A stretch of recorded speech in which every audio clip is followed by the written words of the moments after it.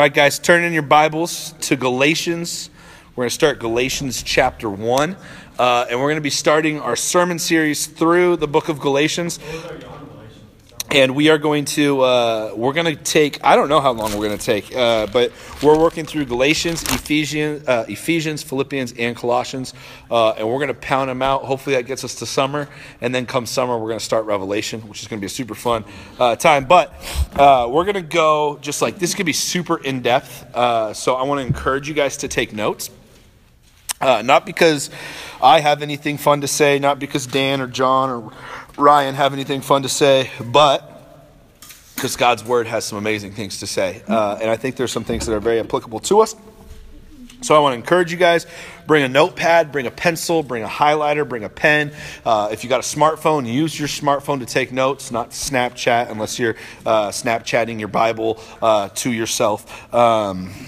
Which I don't know why you do, but we are going to really dive in tonight. So before we go verse by verse, what I want us to do is I'm going to give you guys kind of a brief overview of Galatians that we can go back to and reference each week when we do a little bit of review, and we're really just going to bust this out. Does that sound good? Okay, I'm going to give you some format. We're going to pray, then we're going to preach. Sound good? Okay, so the book of Galatians, guys, is Paul writing a letter to the churches of Galatia. And we're going to talk about what that is a little bit later on tonight. But this letter can be broken down into 3 sections. It's 6 chapters, so each section is 2 chapters long. The first 2 chapters, you're going to want to write this down and remember this. Paul is being personal. So the first 2 chapters are personal. And what we can see in these personal chapters is Paul is going to give us what his experiences were. This is Paul's experience, his conversion, his life before Christ, his life after Christ, his life as a missionary, his life as a church planner. We are seeing Paul in a very personal way. So that's chapters 1 and 2. So chapter 1 and 2 are...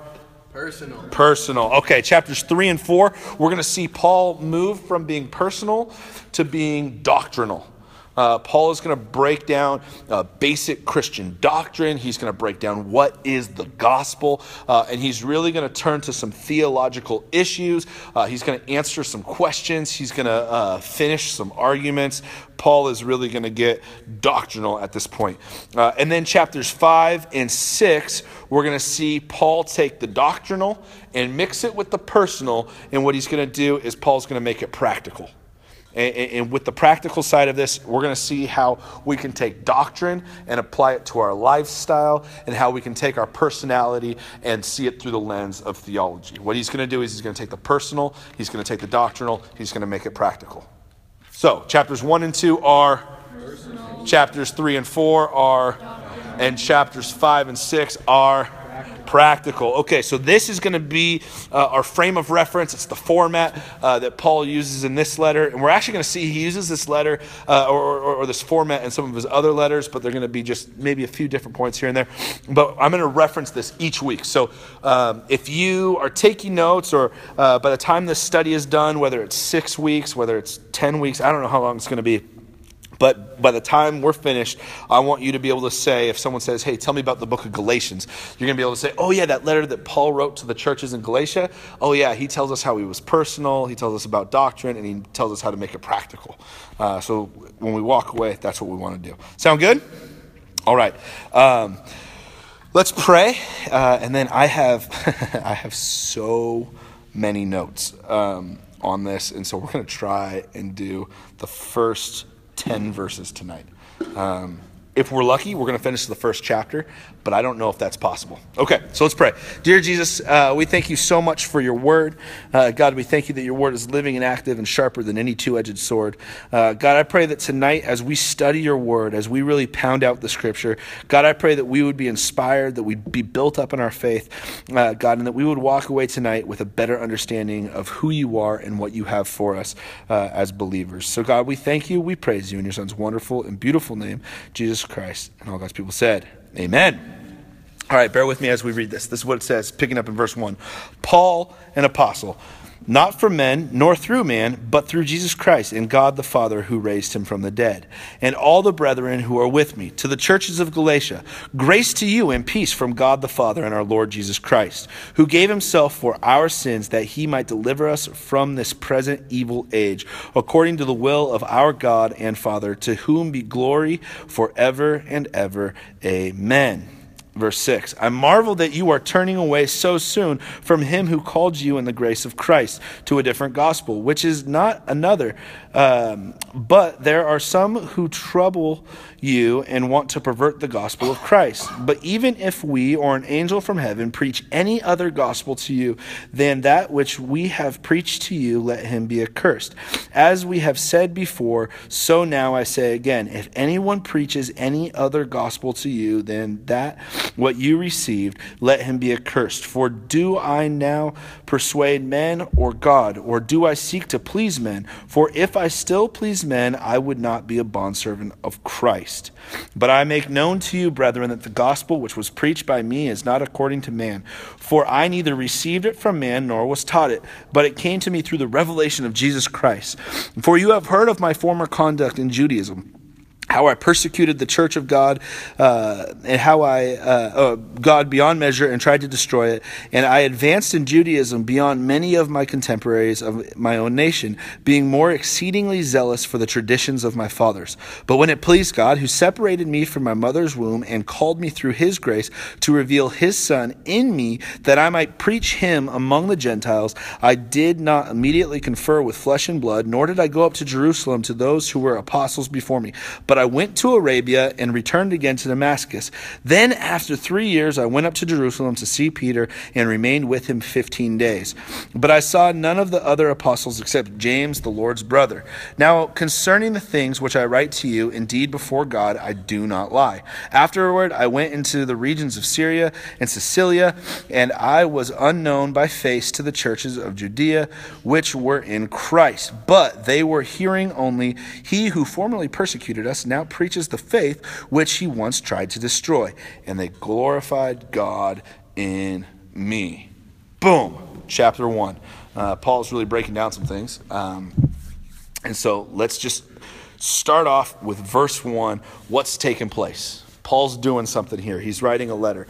And first and foremost, what I want us to point out, when it says here, it says, Paul, an apostle, not from men nor through men, but through Jesus Christ and God our Father who raised Jesus from the dead, and all the brethren who are with me, to the church in Galatia, grace and peace to you from our God and Father and our Lord Jesus Christ. What Paul's going to do here is he's going to do something different than he does in every single letter that he writes. Every single letter, he writes this nice greeting, and then after the greeting, he goes into like a prayer of praise for the church that he's writing a letter to. When it's to the church in Rome, he prays for them and he builds them up. When it's the church in Ephesus, he prays for them and builds them up. The church in Philippi and in Colossae, he does the same thing. But here, Paul is going to jump straight from the greeting to the meat of why he's writing this letter. You see, there were people, and we can see this in verse 6, but there were people who had snuck in the church behind Paul. After Paul had established these churches, after Paul had taught them sound doctrine, people snuck in behind him and started questioning his authority. And they started saying, now, what did Paul say exactly? Okay, this is actually what's true. And this is something that happens still in the church today. There are people who are trying to subvert leadership. There's people who are trying to teach a gospel other than the gospel that is taught to us in Scripture. In this case, in the first century, the people who were doing this were called Judaizers. That's just a fancy word for people who were trying to make people Jewish. The Judaizers were people who were in love with the Jewish law, who were in love with the Jewish customs. They were Jewish Christians, so they were people who believed in Christ, but they believed in order to be a Christian, you had to be a Jew. You see, the Jews did not like the Gentiles. And the difference between a Jew and a Gentile, a Jew is someone who's Jewish. See, defining a word with a word. But a Gentile is someone who is not Jewish. So anyone who's not Jewish. Do we have anyone who has Jewish ancestry in the room today? Jesus. Okay. So none of us have Jewish ancestry that we know of, which that would make us all Gentiles. Okay? And so The Jews of the first century especially did not like Gentiles. One of the Jewish rabbis of the first century, he was quoted saying this, and you're going to think I'm telling you some crazy story, but this is legitimately what the Jews' mindset was in the first century. This is what the one rabbi said. He said, Gentiles were created by God as the kindling for the fires of hell.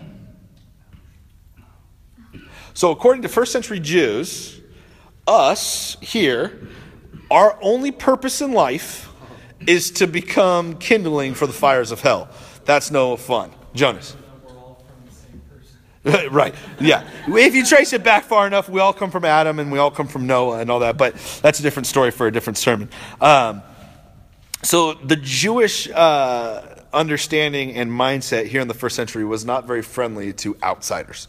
But if you remember in the book of Acts, Peter, he went to Cornelius' house, and the Gentiles were receiving the Holy Spirit. They were becoming Christians. Jesus had taught that the Gentiles were going to be grafted into the church.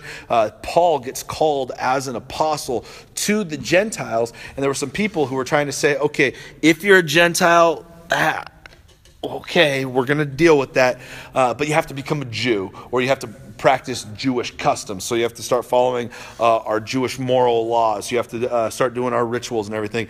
And if you don't do those things, you cannot be saved. You're just kindling for hell. And people in the church in Galatia were like, oh man, these people must be right. They're smart people. They're coming from Jerusalem. They must be teaching us the truth. And they so quickly went away from what Paul had begun to teach them. And so that's the reason why Paul is writing this. What Paul does, though, here, right away, Paul's going to establish his authority and his credibility. Because these people are challenging him, now Paul's coming in and saying, hey, I got challenged.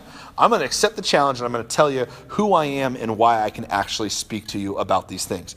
He says that he is an apostle. It's the third word, Paul, an apostle. What does that word apostle mean? Does anyone know what apostle means? Anyone want to take a stab? Jonas.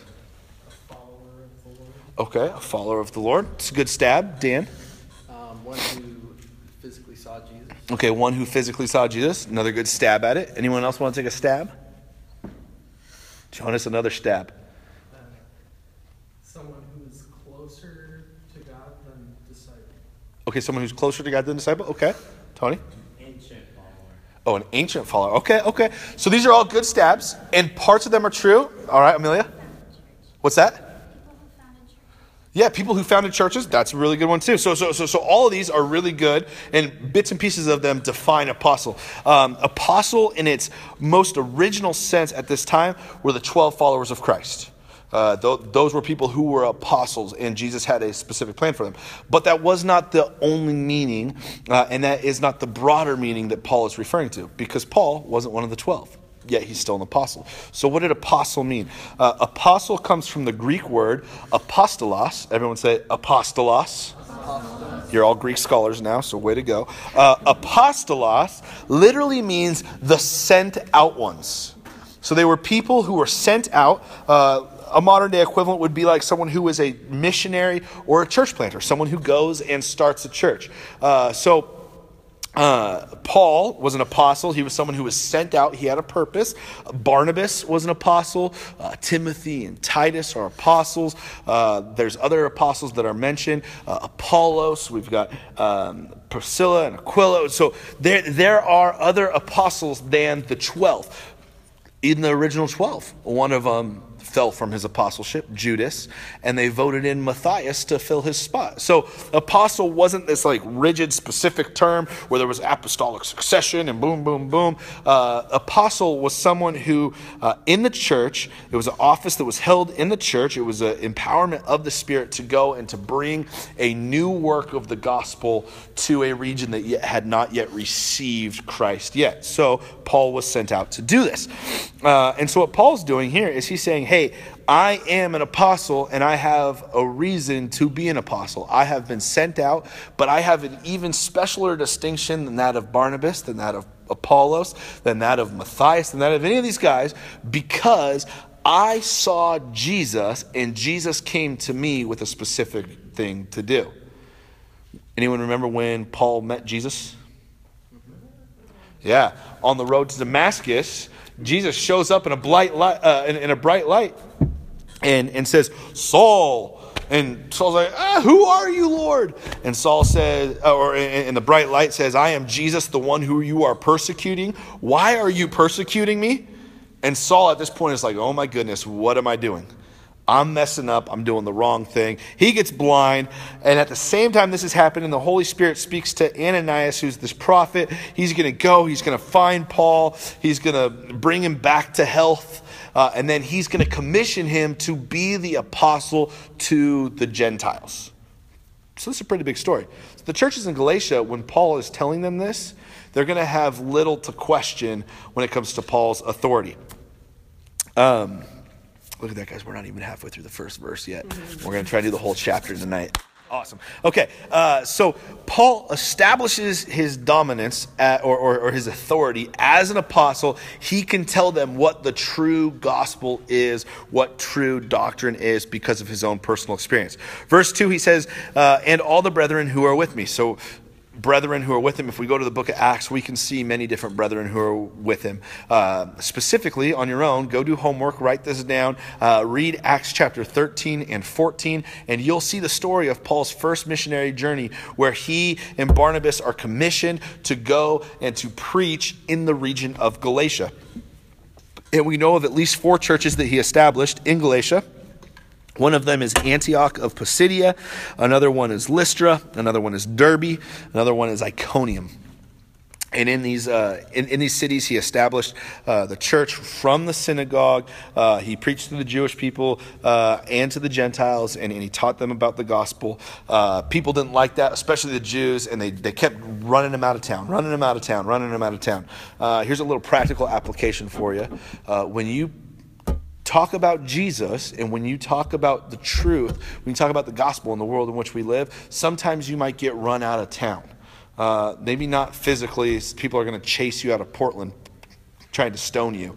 But in the lunchroom at school, if you're talking about Jesus, people might drift away from your table here and there. And that's the equivalent of being driven out of the town. And I want to let you guys know to stand firm in the Lord because he has you in a specific place for a specific purpose. So we have the churches of Galatia, and then he goes on in verse 3 to say, grace and peace to you from God the Father and the Lord Jesus Christ. It's really cool that he says grace and peace, because what he does by saying grace and peace in the English, it's just grace and peace. Awesome. But in its original language, it's almost a slap to the face of the Judaizers. Because peace, they're all about it. Peace is the traditional Jewish greeting. We like to say, hey, peace, what's up? Peace, you know? Same thing in first century Judaism. They'd say, shalom, shalom. I don't know if they did the two-finger peace sign, but they'd be, hey, shalom, shalom, which means peace. And you'd say shalom to one another if you were a Jew, because you were saying, hey, peace, we have the Lord, peace, peace, peace. Shalom. Shalom, yeah. But check this out. He says grace as well. The Jews didn't say grace one to another. But you know who did say grace one to another? The Greeks. They would say charis, charis, charis. It's the Greek word grace. And it was the way they would approach themselves. I don't know if they did this for peace. For grace. I don't know. Can we come up with a cool hand signal for grace? Do we want to go the Vulcan sign? Yeah. Grace, like a dove. Yeah. So they would say grace. So what Paul's doing here is he's really slapping the Judaizers in the face with his letter by saying, it doesn't matter if you're a Jew or a Greek, I'm addressing both of you. Jew and Gentile. No partiality with God. Grace and peace. Here's the cool thing about grace and peace too. Grace is the spring or the well. Peace is the river that flows from it. You cannot experience peace unless you have experienced the grace of God. In order to experience the peace of God, you must first experience the grace of God. If you do not have peace in your life, you may have not experienced the true grace that comes from knowing Jesus. And once you know the grace that comes from knowing Jesus, you will receive a peace that passes all understanding. Grace is the well, peace is the river that flows from it, and that is the gospel that we are going to read about here in this book. It's super cool. This book, Galatians, kicks down, beats down legalism, people who are rules. This is all about freedom that comes in Christ and what it looks like to live a life in grace and live a life in peace. Galatians, how many of you guys have ever heard of Martin Luther before? Yeah, not Martin Luther King Jr., but Martin Luther. He was a German dude. During the Reformation, he was a Catholic monk, and he got kind of fed up with the way the Catholic Church was doing things, and he said, I'm going to write a whole new set of rules. It's called No Rules, Grace and Grace Alone. And once we have grace, we can live in this. Galatians was Martin Luther's favorite book of the Bible. I'll get to you in just a second, Tony. It was his favorite book of the Bible. He even said, I am married to the book of Galatians. How epic is that? Martin Luther said, I am married to the book of Galatians. Now, he didn't divorce his wife. He didn't have a wedding ceremony with Galatians. He didn't kiss the bride Galatians. Oh, man. I don't know how many hands have touched the pages. That was kind of gross. I'm sorry. But he loved this book so much that it became a fabric of who he was. It's really cool because a guy by the name of John Wesley in the 1700s had a copy of Martin Luther's commentary of the book of Galatians. And Martin Luther's commentary on the book of Galatians changed this dude's life. His name was John Wesley. Maybe you've heard of him. He wrote many a hymn. He started an amazing revival in England, changed England for the Lord, continued over into the Americas. It started this amazing movement. It was the Methodist movement. The Methodist movement birthed the holiness movement in the late 1800s, the early 1900s.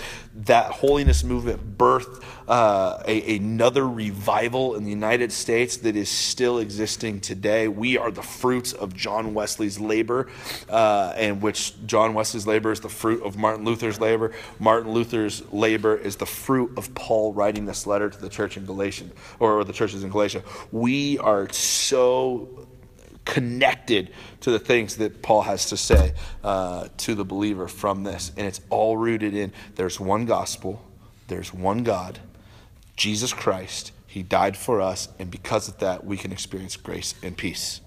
That's pretty cool. Does that get you guys kind of jacked up? All right, Tony, you raised your hand. Okay, then we can hit it later. Jonas.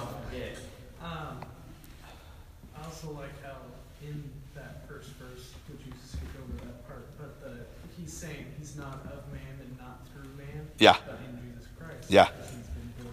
Yeah. Yeah. It is literally the story of the gospel. And I'm actually going to come right back to that when I get to verse 15. But it's like the jump back and forth. So didn't skip it. It was purposeful.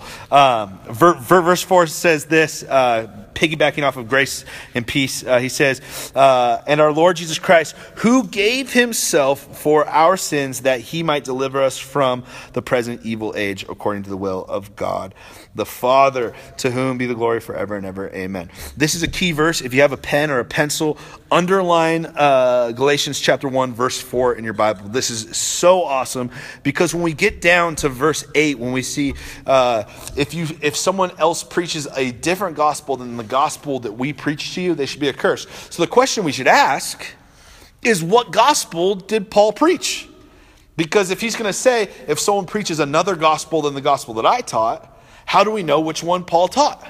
Well, this is the one that Paul taught here in verse 4. It's as simple as this.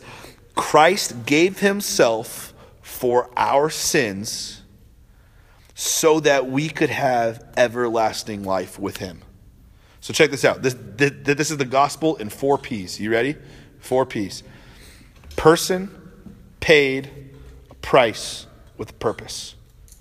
A person, paid, a price with purpose. Okay, person, Jesus. Paid it on the cross. The price was death, which was the wages of our sin is death. And the purpose was our salvation. It's that gift of God for all who believe. We have this gospel, Christ and him crucified for our sins so that we can spend an eternity with him. I think this is so stinking cool. And Paul says, I marvel that you are turning away so soon. I was just with you. I just preached to you. We just established this church. I just taught you all of this. How are you so easily turning away from this? Do you remember when you first gave your heart to Jesus? How many of you guys remember when you first gave your heart to Jesus?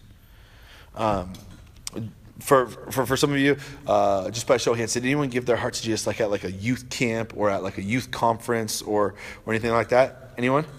Okay, one. If when you gave your heart, and this goes for everyone, if when you gave your heart to the Lord, do you remember the way you felt, how like extremely excited you were about like life? You're like, I'm a Christian. This is awesome. I can't wait to tell everyone. Woo! I'm like just like going, and you're like, do you guys remember just being juiced for Jesus? It was like, I'm jacked. I'm ready to go. Dan, you remember? Like, oh my goodness, you're like crazy on fire for Jesus. But what tends to be the case in Christianity, you get like that mountaintop experience, you get juiced for Jesus, but then life just continues. And you were maybe up here at salvation, but you just slowly, maybe you don't get like low, but you're not as jacked as you were. And what's dangerous for people in the church is when they see young people or when they see people go down to the altar and just get excited about Jesus. And they're like bouncing off the walls excited about Jesus. The tendency for people in the church is to be like, oh, well, they'll calm down. They'll calm down. Life, like, that's awesome. They'll calm down. And people mean well because they love the Lord, but they're like, they'll calm down. Maybe they'll get to where we are. But here's the thing. Paul says, don't calm down. He says, I marvel that you turned away so soon. Get jacked. Jesus, okay, so Paul writes a letter to the church in Ephesus, right? 30 years after that, Jesus has to write a letter to the church in Ephesus. It's found in Revelation chapter 2. Jesus writes a letter to the church in Ephesus and says, hello, church. You lost your first love. You've left your first love. You used to be so excited. You used to be so jacked about me. And now you're just going through the motions. I think Paul might say to us, I marvel that you have lost your first love so quickly. I would that we would all be so stinking jacked about Jesus that it just like oozes from us. You know? How many of you guys broke a sweat in this game? You know, break a sweat? Okay. That's how jacked you should be about Jesus. Not that you're sweating, because people might think you're weird. But that you should be metaphorically sweating Jesus juice because you're just so stinking excited about God. Okay, that's kind of a weird like image, but it's a weird image. But you should be so excited about Jesus. You should be so excited about God's word. You should be so excited about your own salvation that begins to trickle off onto other people. Remember, grace is the spring. Peace is the river. That river should be flowing out of you. Jesus said, I have water that you know not of. Drink of my waters. You will never be thirsty again. I have rivers of living water. Rivers of living water flow from Scripture, flow from the Spirit who's in us. And if we are truly transformed by Jesus, that should be gushing out of us, and people should be seeing that. That's the real deal.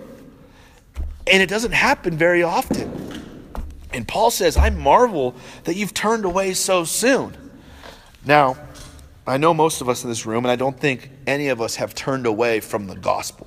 So when I say, Paul might say to us, I marvel that you've turned away, I don't think Paul would be saying he marvels that we turned away because we're following some weird religion.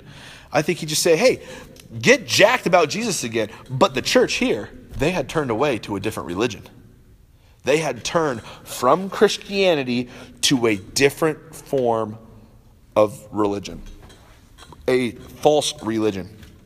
A religion that was based off of works, that was based off of earning your salvation through following rituals and customs. But that is not the gospel. Kind of.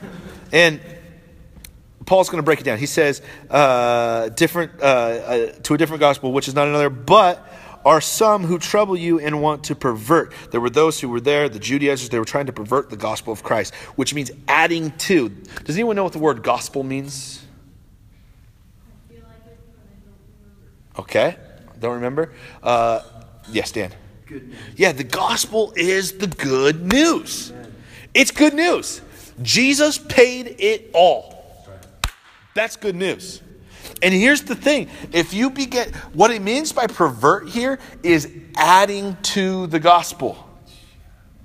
You cannot add to the phrase Jesus paid it all. He paid it all. There's nothing else to be paid. You cannot add to the gospel.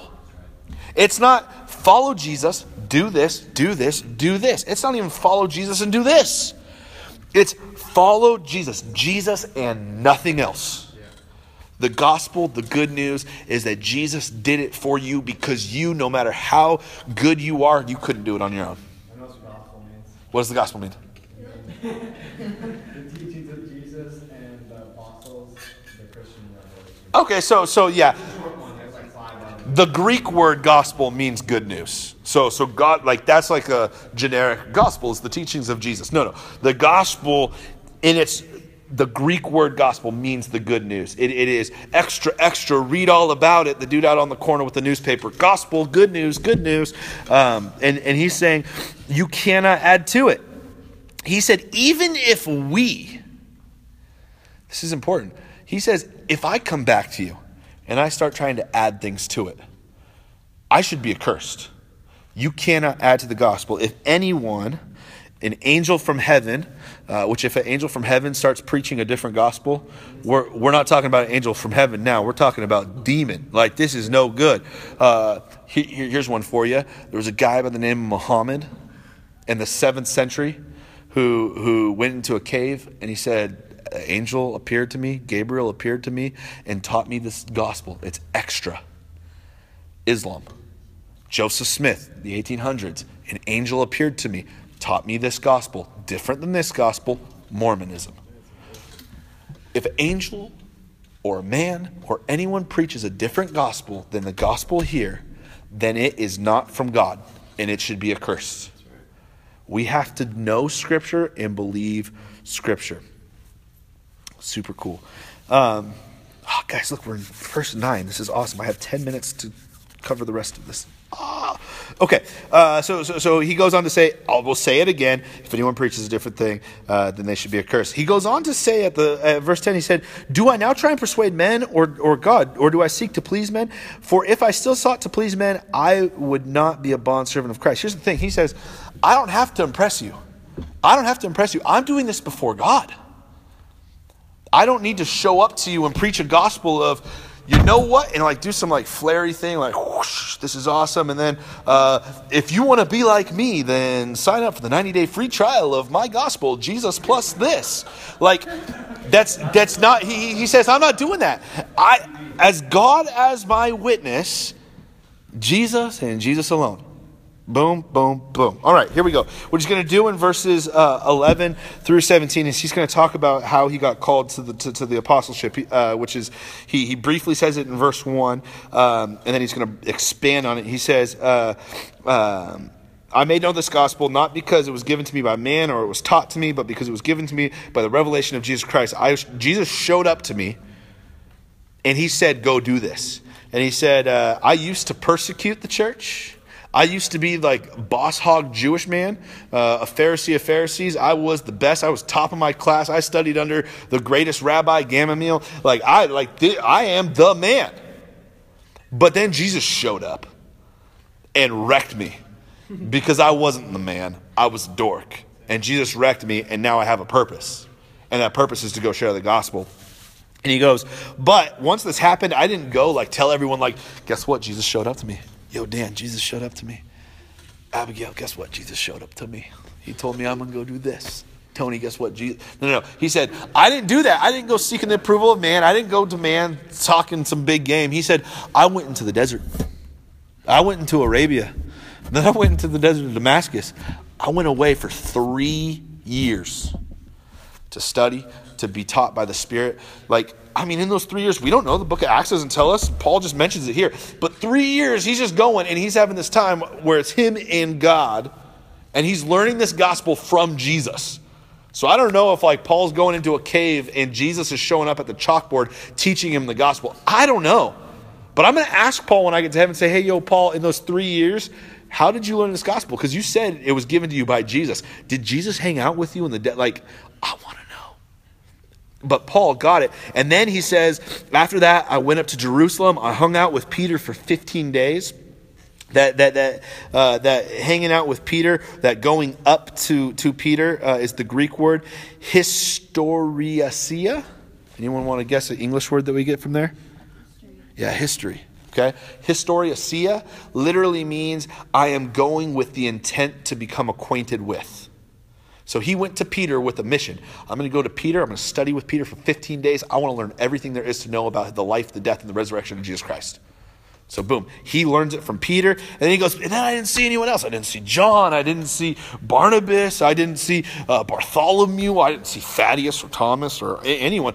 I did see one other guy, Jesus' younger brother, James. I saw him and I hung out with him. So I'm pretty sure I can teach you the gospel. My 3 mentors are Jesus, Peter, and James. I've got a pretty good set of teachers. Now I'm going to preach it to you. And then he says, and just in case you don't think I'm telling the truth, I'm not lying.